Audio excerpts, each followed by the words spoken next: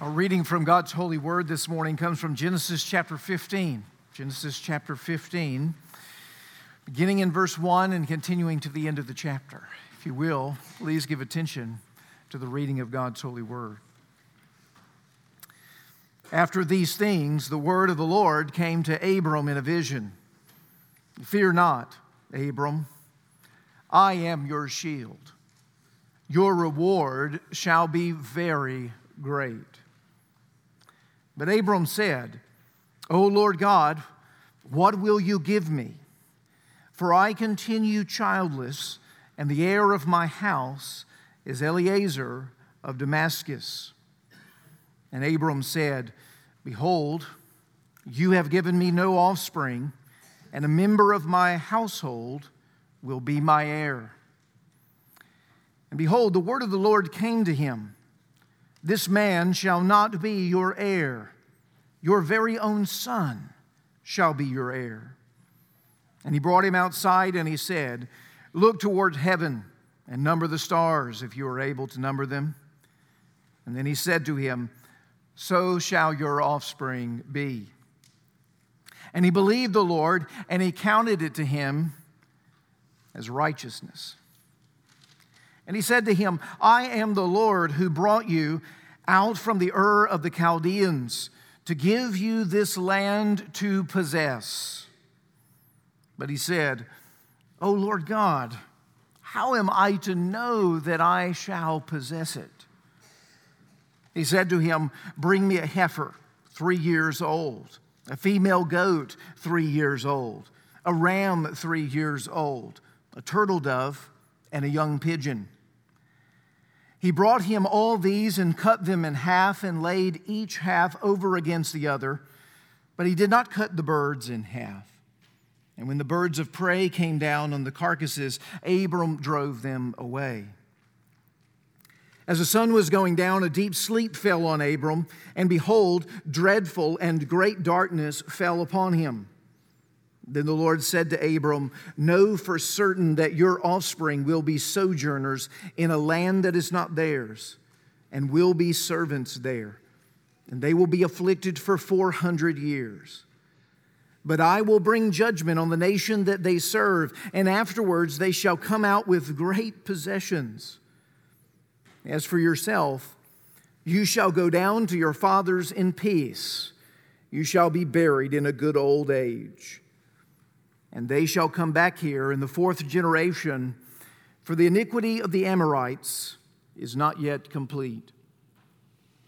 When the sun had gone down and it was dark, behold, a smoking fire pot and a flaming torch passed between these pieces. On that day, the Lord made a covenant with Abram, saying, To your offspring I give this land, from the river of Egypt to the great river, the river Euphrates, the land of the Kenites, the Kenizzites, the Cadmonites, the Hittites, the Perizzites, the Rephaim, the Amorites, the Canaanites, the Girgashites, and the Jebusites. The grass withers and the flower fades, but the word of our God will stand forever. Amen. Let's pray together. Our Father in heaven, we have just heard this glorious passage in your presence just now. Mysterious as it is, we would ask that you would now come through your Holy Spirit and impart to us the truth that you would have us to know. We are at your mercy to know what it is that you would have us to hear from this, your word today. And we know that we are at your mercy for the ways in which this message needs to be portioned out to the various hearts and needs in this room right now. Father, we are putting ourselves in the palm of your hand, and we're asking you to come and to show us and to do with us and in us what it is that is been determined by your will. We believe it is good, and we believe your will is to be trusted. And so we ask now, come and meet us in it and teach us your truth. We ask it in Christ's name. Amen. was a friend of mine a handful of years ago now. who, through the generosity of a few people close to him, was given a trip, a vacation, to be able to take off and go away for a couple of weeks and be restored. It was a beautiful, wonderful gift that was being given to him because he had been under so much stress, so much discouragement. He had passed through physical suffering. He had passed through some relational challenges. He had lost some relationships. There had been crisis after crisis, like waves upon a seashore that had just lapped up in his own heart. And he could tell that he was not healthy emotionally, not healthy spiritually. He needed some time away. Maybe you recognize that feeling of what it's like to go through difficult seasons and just feel yourself to be on the edge of a breakdown. I think he felt himself to be at that place. Some dear friends paid for him to get away for a couple of weeks, he and his family. It was an incredible gift. But after he came back, settled back in after those 2 weeks, I remember speaking to him about his time away. And, it was so great. We're so glad for the opportunity to get back and to get away and now to be able to come back. He said, but after being away a couple of weeks, I realized that, boy, that was nice. But I've come back and nothing's changed. All the struggles and all the challenges that I went away to escape, I came back and they're all still here. They didn't go anywhere when I went away for a little while. Maybe you know a situation like that where something really great, really nice has happened to you and you've gained a little relief from circumstances, but then you've come back to a situation and you realize, I've got to stare all this stuff in the face all over again. It hasn't gone anywhere. The situation hasn't changed. In many ways, that's Abram's story in the midst of Genesis chapter 15.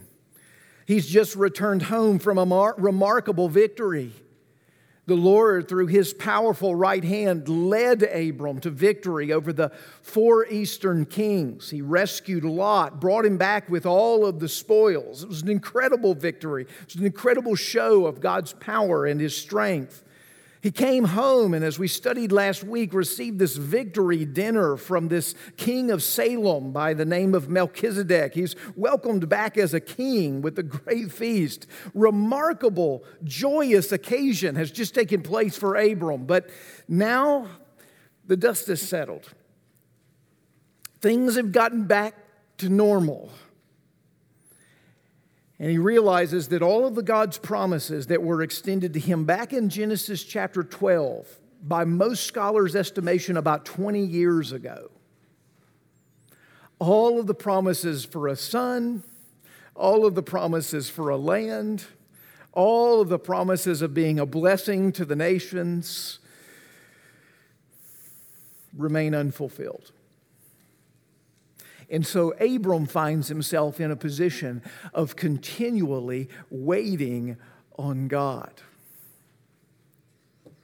Now, according to some reports, we, that is North Americans, spend somewhere in the range of 45 to 62 minutes a day waiting for things. We wait in lines to purchase our groceries. We wait in lines at restaurants to be seated for a meal. We wait in traffic. Increasingly, we wait in traffic here in Franklin and in Nashville. And it's not just the stop signs and it's not just the traffic signals. It's all of the traffic. We wait for web pages to download. At Cornerstone this morning, you'll probably wait for the bathroom at some point in time. Monitor your coffee intake. A few years ago, NPR actually aired a wonderful little program, very interesting, about our waiting and our habits of waiting. And they estimated those 45 to 62 minutes a day over the course of a variety of different contexts and circumstances are leading Americans to spend somewhere in the range of 3 to 4 years of your life waiting. Waiting is hard. And I don't know if you've noticed this, but the longer you wait, the harder it is. One of the reasons we don't like being put on hold when we call a local company or an establishment is we don't know if we're going to be on hold for 30 seconds or 30 minutes. We don't know how long it is that we're going to be waiting. And the longer we wait, the antsier we get, the more impatient we become. And at some point, we wait so long that we're ready to give up. We're ready to throw in the towel. We're ready to quit waiting, and we're beginning to wonder that what it is we're waiting on is never going to come. Maybe Tom Petty and the Heartbreakers were right. Waiting is the hardest part. Abraham is in that kind of place right here. He's 20 years in waiting for these promises, for a son, for a land, and he's now come to a place in the course of this narrative where he needs some assurances. He needs to know that this is really going to happen. And so as we look at this passage together, one of the things that's unique about it is there's all kinds of questions pouring out of the mouth of Abram, and I think that's important for us. And so we're going to look at this passage in three ways this morning, and we're going to look at it around this theme of questions in order to try to get assurances. Questions in order to try to get assurances after waiting for so long for the things in which we're afraid will never come. And so the first thing we want to look at this morning is what does it mean, or how do we question God in a faithful way? What does it mean to question God in a faithful way? How do we question God in a faithful way? Because Abram in this passage is full of questions. After 20 years of waiting, how do we do that? Can we do that? What does it mean to question God in a faithful way? Well, if you look with me at the opening of Genesis chapter 15, it starts with this beautiful word coming as a vision from God to Abram. The word is this: "Fear not, Abram, I am your shield, and your reward shall be very great." What a great word from the Lord to begin in Genesis chapter 15. "Fear not, Abram, for I am your shield, and your reward will be very great." I must assume by the context of this passage, God knew Abram needed to hear that, because there's no context previous to this vision that would give us this word. And so he's coming to Abram. He says, "I know you need to hear this word. Fear not, I am your shield, and your reward will be very great." Now, we've already seen, if you've been with us in this series, the fact that God has been Abram's shield. You remember how he was a shield when he went into Egypt and he lied to Pharaoh and in a sense was trying through his own manipulation to establish safety for himself and almost compromised his wife's purity and compromised, as it were, even the promise of a son through Sarai, and God, through his gratefulness, shielded Abram from anything destructive happening.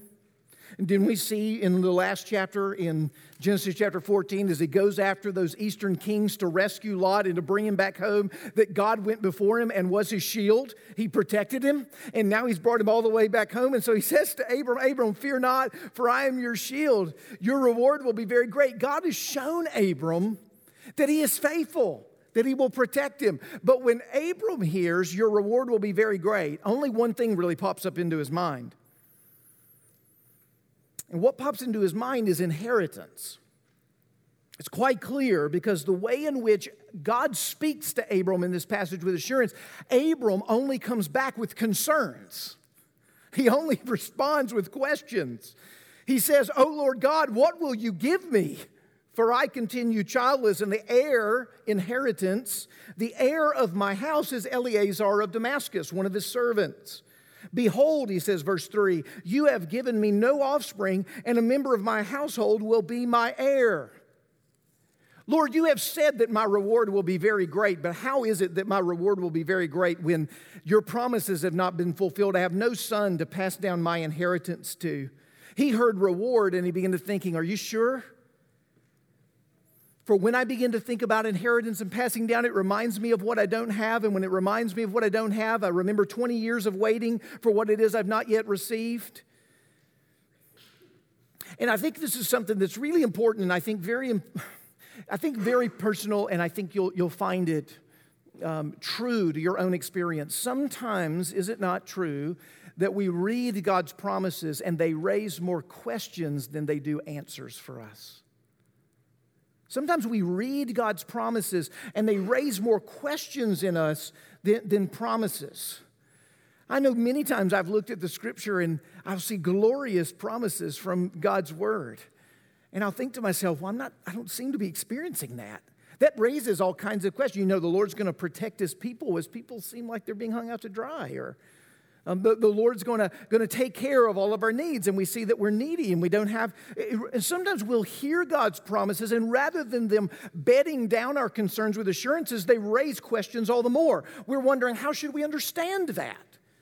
When you tell me that my reward's going to be very great and you're my shield and you haven't even fulfilled the promises that you gave me 20 years ago.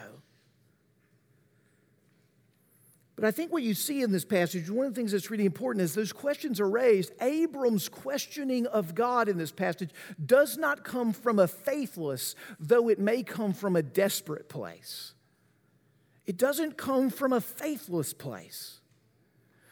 Why is Abram questioning God in this moment? He is questioning God because God has promised something that he has not yet received. That's really important for us to understand. He is questioning God, not God's faithlessness. He is questioning God in faith for what God has promised and not yet fulfilled. That's a completely different thing. There's a very big difference between coming to God in faith asking for answers than it is coming to God questioning his faithfulness. That's very different. His questions arise out of his embrace of God's promises. Because he has embraced God's promises, he has questions. Because he's believing God, he has questions. Not his faithlessness. That's really important, brothers and sisters in Christ, and we understand that. Because sometimes we think every questioning of God or every doubt is coming from a place of faithlessness. That's not true. Now, that may be true. It may be true in your situation that your questionings of God and your doubts regarding God are arising out of a faithless place. But it is not necessarily true. You need to look at your own heart and look at the promises of God and ask yourself, are the questions that right now sit in your heart, that are burning in your heart, that you're needing an answer from the Lord on, are they arising out of his promises that you don't yet see fulfilled? Or are they rising from a place where you are questioning his faithfulness and his character? Abram in this situation is questioning God faithfully. He's questioning him in faith. He's doing exactly what Psalm 72 is doing. The psalmist in Psalm 72 says to God, God, why do you cast us off forever? Well, why is it you seem to constantly cast us off? Have you regard for your covenant? Let not the downtrodden turn back in shame. Let not the poor and needy not be able to praise you. Do not forget your promises. Arise and defend your cause. The pain of the psalmist in Psalm 72 is arising for the fact that he wants to see the glory of God's name in all of the earth. And he knows what God has promised. And as he looks out, he sees that God is mocked. He sees that promises are unfulfilled. And he pleads with the Lord based upon what he knows the Lord has promised to fulfill his covenant and fulfill his promises. True faith brings our struggles of faith to God for answers. True faith brings our struggles of faith to God for answers. I think it's really important for us to understand. The Lord wants you to wrestle with him with regards to the wrestlings of your own hearts regarding his promises and maybe their lack of fulfillment or expression in your life presently. He wants you to do that. And in the context of this passage, we see that really taking place. Listen, I think one of the things that was most assuring to me this week was rereading that section in Matthew chapter 11 where John the Baptist has a crisis of faith. Do you remember this? He has this crisis of faith in Matthew chapter 11. He's about to be killed. He is in prison with Herod Antipas and by the power of Herod Antipas, and he's waiting for his execution, and he's given his life to the Lord. And he's there just days away probably from his death, and he begins to go, I need to make sure that Jesus is who he says he is. Before I go through with this, I just want to be certain. So he sends a band of his followers to Jesus, and they ask Jesus the question, are you really the one that we are to be looking for? Are you the Messiah? And Jesus unfolds through the prophet Isaiah, right, this beautiful testimony of what the Messiah has come to do. And Jesus says, do you see the blind gaining sight? Do you see the lame walking? Do you see the reverse of the curse taking place before you? I am the Messiah. I am the one. And it assures John. Now, you know what Jesus actually says in that very same passage? He says, John the Baptist is the greatest man that ever was born of women. And he was asking for assurances in a moment of his crisis. So just be encouraged. Be encouraged that as you question the Lord, even as you look at his promises and you're wrestling with their fulfillment, he's calling you to come to him in your struggle of faith to gain the assurances that you need. All right? The first thing that we see in this passage is, what does it mean and to really question God faithfully? I want you to see, secondly, how God answers faithful questioners. How God answers faithful questioners. Now, it's so encouraging to me in this passage that God doesn't return Abram's question with a rolled eye or a sigh of disappointment. He doesn't say to him, hey, Abram, I've told you this, quit asking me. He doesn't do any of that. I think we kind of expect that that's how God feels about us in that moment, but that's not what we see. The first thing that we see in this passage, which I think is so important for us to understand the love of God as displayed, is that God listens to his question and he answers. He listens to his question and he answers. And I want you to sit in that for just a second. He listens to his question and he answers. God cares about the questions that Abram has, and he wants to answer and bring comfort and assurances to Abram's heart. That's really critical that we understand, and evidence of God's great love for us is he doesn't just shirk us off. He doesn't hush us up. He doesn't shame us. He doesn't attack us for asking the question, but he listens to us. And he answers us. And I want you to see two ways that he answers in this passage. The first thing he does is he repeats the promise that he's already given to Abram. And the second thing he does is he pictures the promise. Those are the two things he does. I want to start with the repeat the promise. Look at verse 4. He says, I will give you a son, and he will be your heir. Now, if you just look at that, you think, okay, well, that's good to know. That's clear.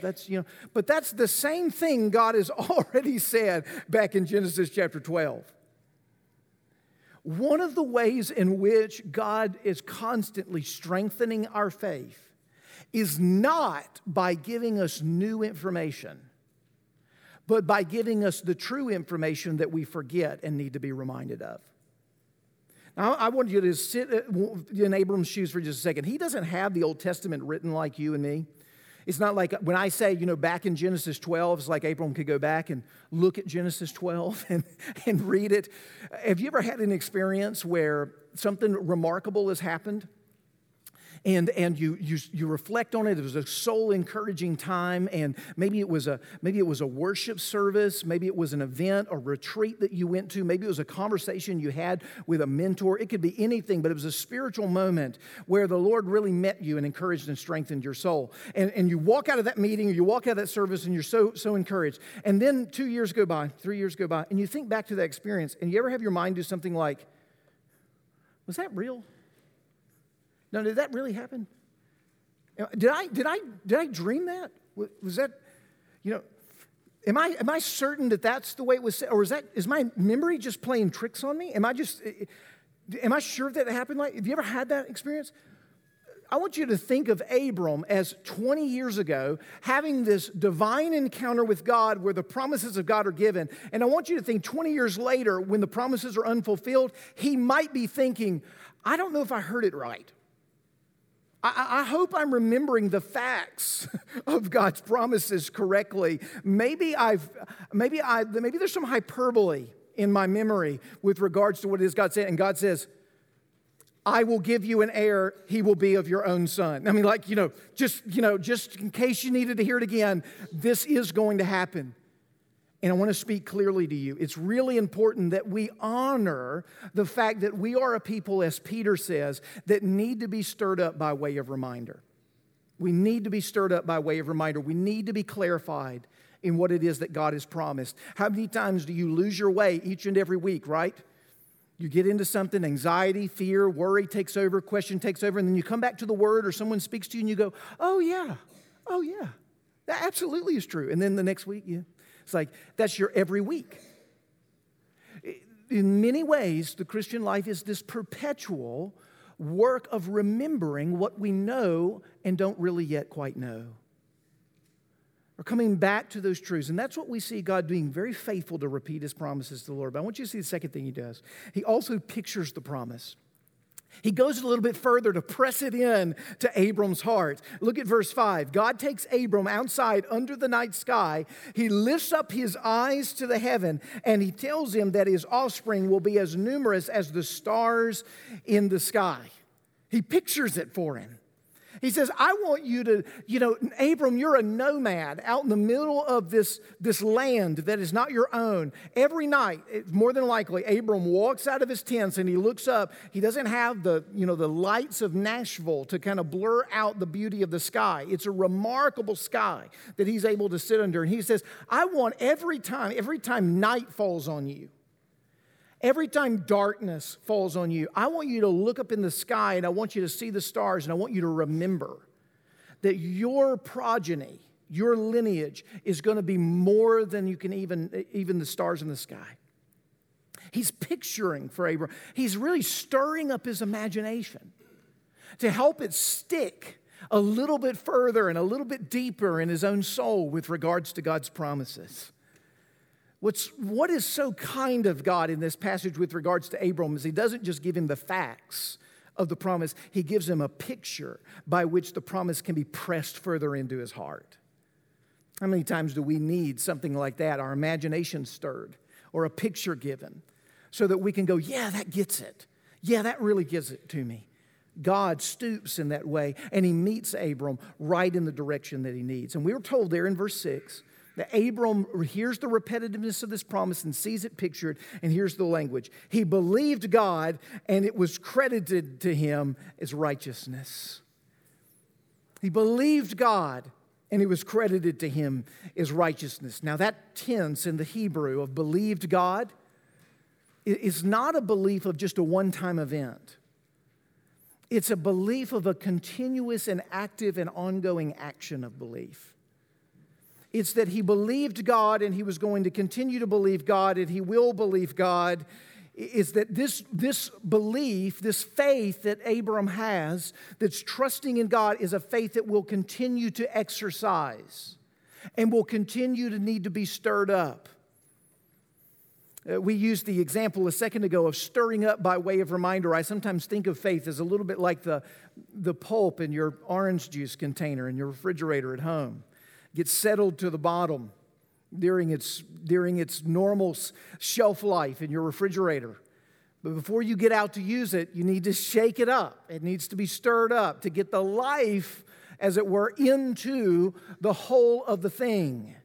In a very real sense, our faith is like that. It will sometimes settle in a way where it becomes almost seemingly non-existent as we're walking through life. We have to pause and get it stirred up. And there's a continuous action of stirring up our faith that's needed. A continual work of being dependent upon Him. Now, what's remarkable is the way in which this text speaks of this faith, because this is the first time in the Scriptures that we see such a clear connection between what later the Reformation would look at and what Paul would clearly speak of in Galatians and Romans as justification by faith alone. The doctrine of justification by faith alone, that is, that we believe in Christ alone, and through the belief in Christ alone, we are saved and are made righteous before Almighty God. That doctrine is seated right here in Genesis chapter 15, verse 6. Abram believed God and noticed it was counted, or it was reckoned or charged to him as righteousness. And what that means is that as he believed in the promises of God and he trusted in the Lord, the Lord saw Abram and received Abram and accepted Abram as righteous, not based on anything that Abram has done, but based upon faith alone in the God who is going to accomplish those promises. That's exactly the picture that we're going to get in the New Testament. And what we see here is a glimpse into that we are a people who are saved not because we've got it all together. Listen, if we look at this passage, does Abram have it all together? Is his faith perfect? Is everything that he does just so? No. That faith is a gift of God. That gift of God is exercised by trusting in God. And when his faith is washed away, here's what's beautiful. There's a rock underneath his faith that never moves. You see, the power of the gospel is not your grasp on Christ. The power of the gospel is Christ's grasp on you. And that's what we see in this passage, is that God's got Abram even when Abram doesn't have God. He's the one that holds him in the palm of his hand. Now, as if Abram needed more encouragement, God in his kindness gives him more encouragement. Now, I love this because it's just so real to the situation. If you look at verse 8, here's Abram. I believe you. I believe it's counted as righteousness. We're told he's in the right position before the Lord. And what do we see? He says, I am the God who brought you out of the Ur of the Chaldees, and I will give you this land. And what's the next thing we see from Abram? How can I be sure? Okay, it's like, well, wait, I thought we believed. It's like, I thought we had trusted. So what's so encouraging about this passage is that Abram looks so much like us. Is as soon as we believe in this active agency of faith is there, we need more assurances. We need to be stirred up again. How I know that I will possess it. And notice that the subject matter shifted a little bit. It was son. How will I know that I will have a son, an inheritor? Now the question is, how will I know that I will possess the land? It's the other part of the promise. How will I know that I will possess the land? And here's where God goes a little bit further in this passage. We said at the beginning that what we see in this passage is a picture of how to question God faithfully.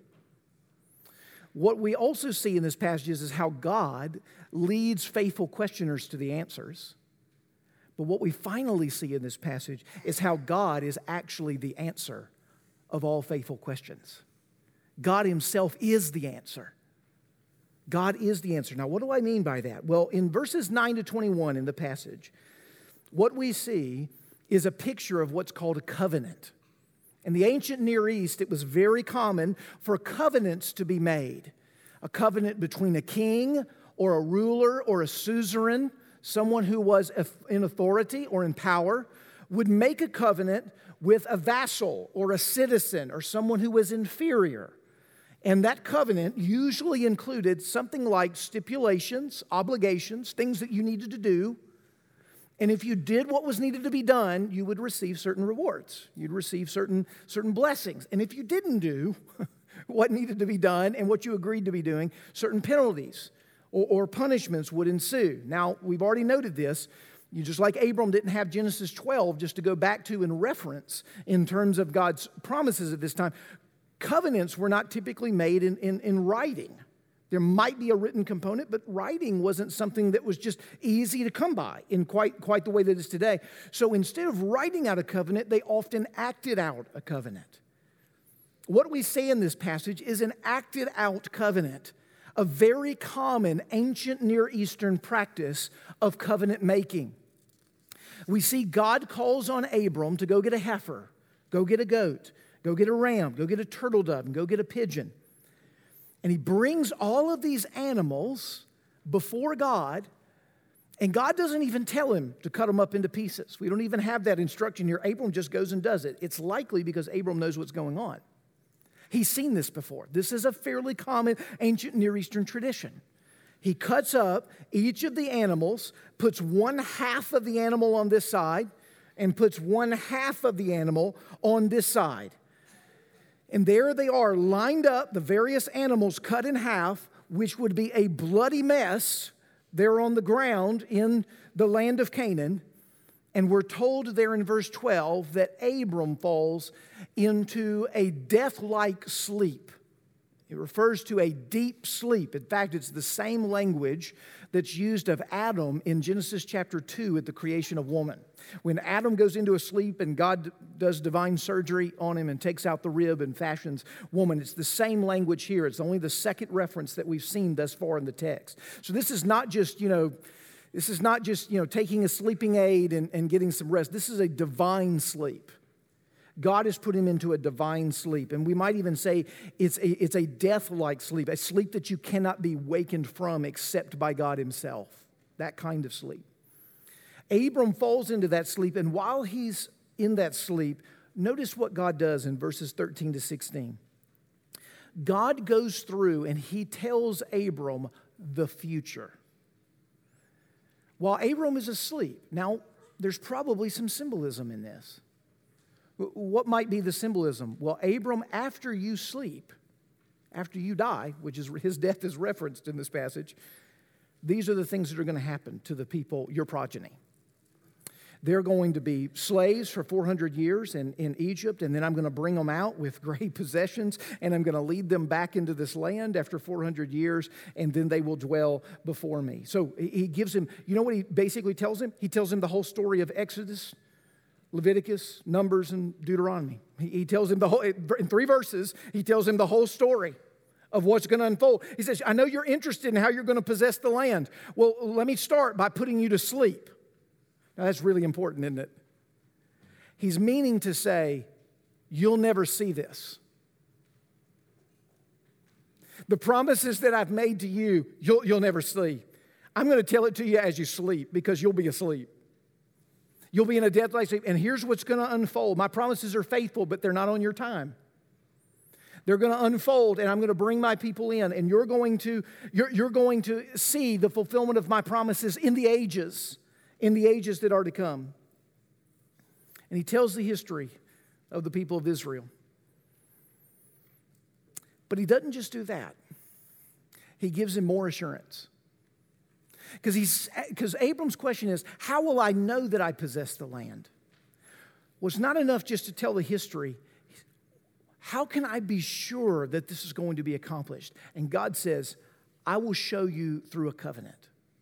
I will show you through a covenant. Those pieces that you set out there, the way in which an ancient Near Eastern culture would have walked through a covenant together is the vassal, the inferior, the one who's under authority, not the ruler, would walk through those pieces.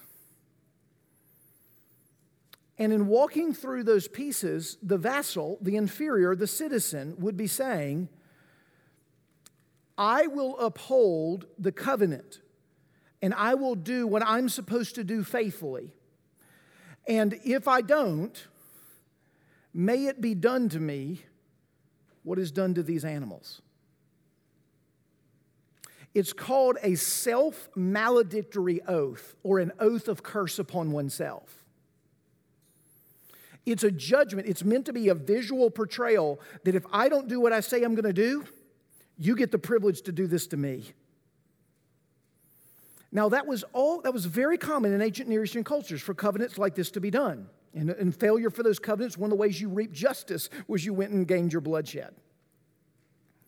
What's remarkable in this passage is that it uses the ancient Near Eastern custom, but it turns it all on its head. Because notice in the context of this passage, Abram is asleep.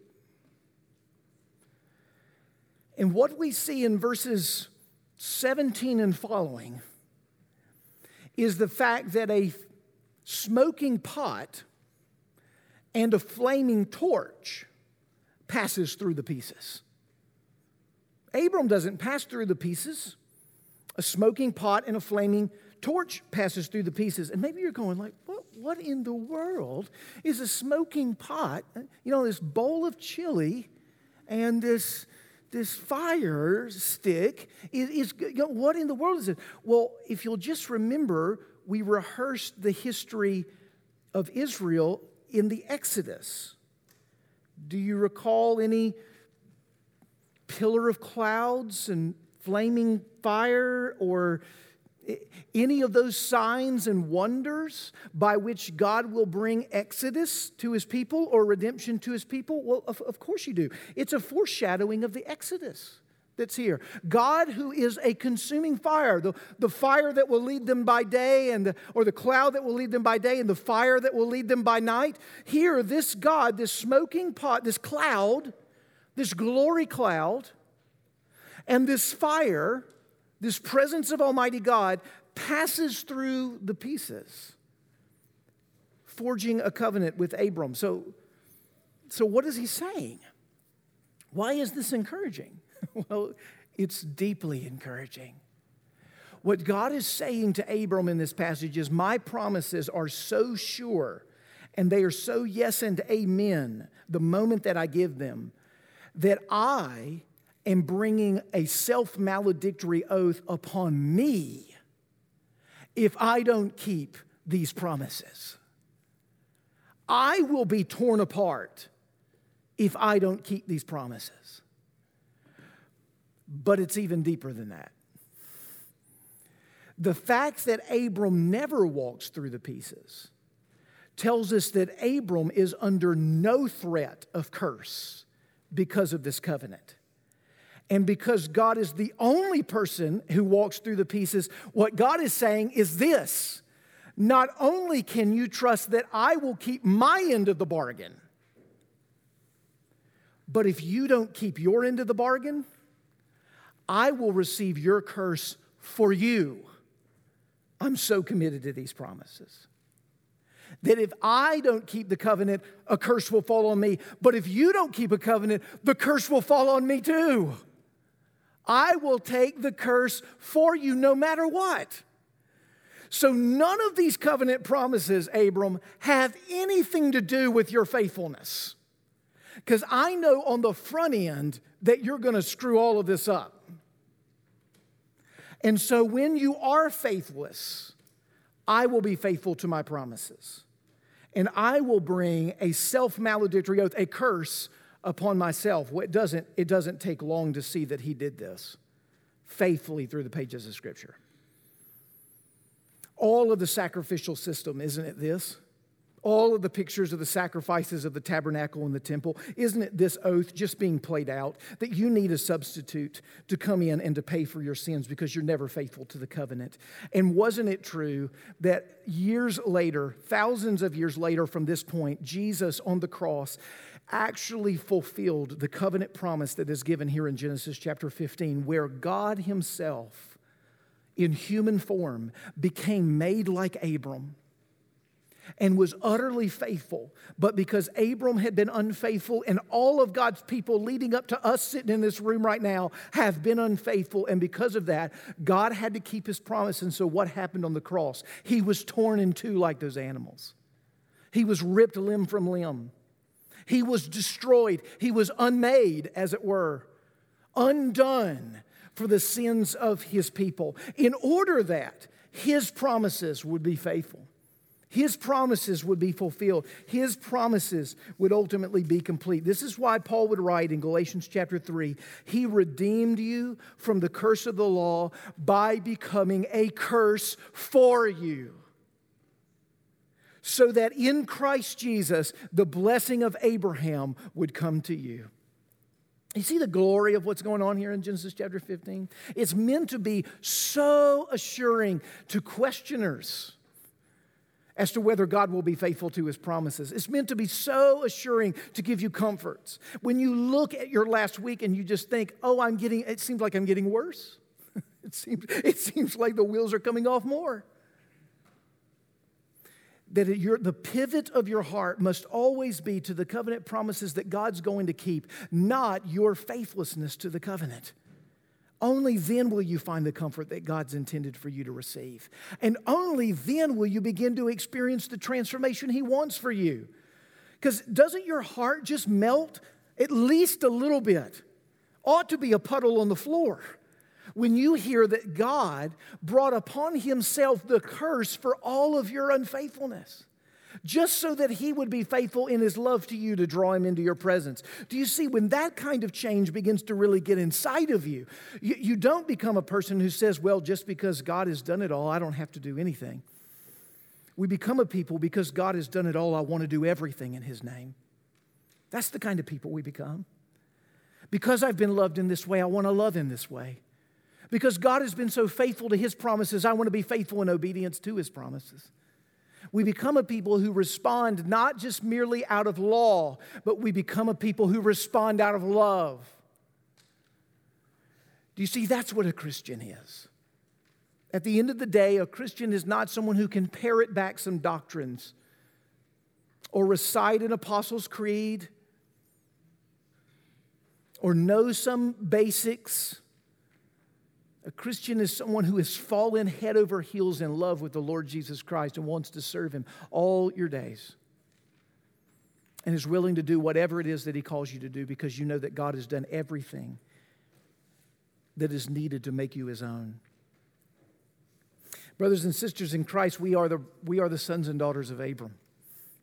This covenant promise, this walking through the pieces that God did, He did for you, and He accomplished it for you on the cross. The question that the text raises now, in response to His love and to His grace, how then should we live?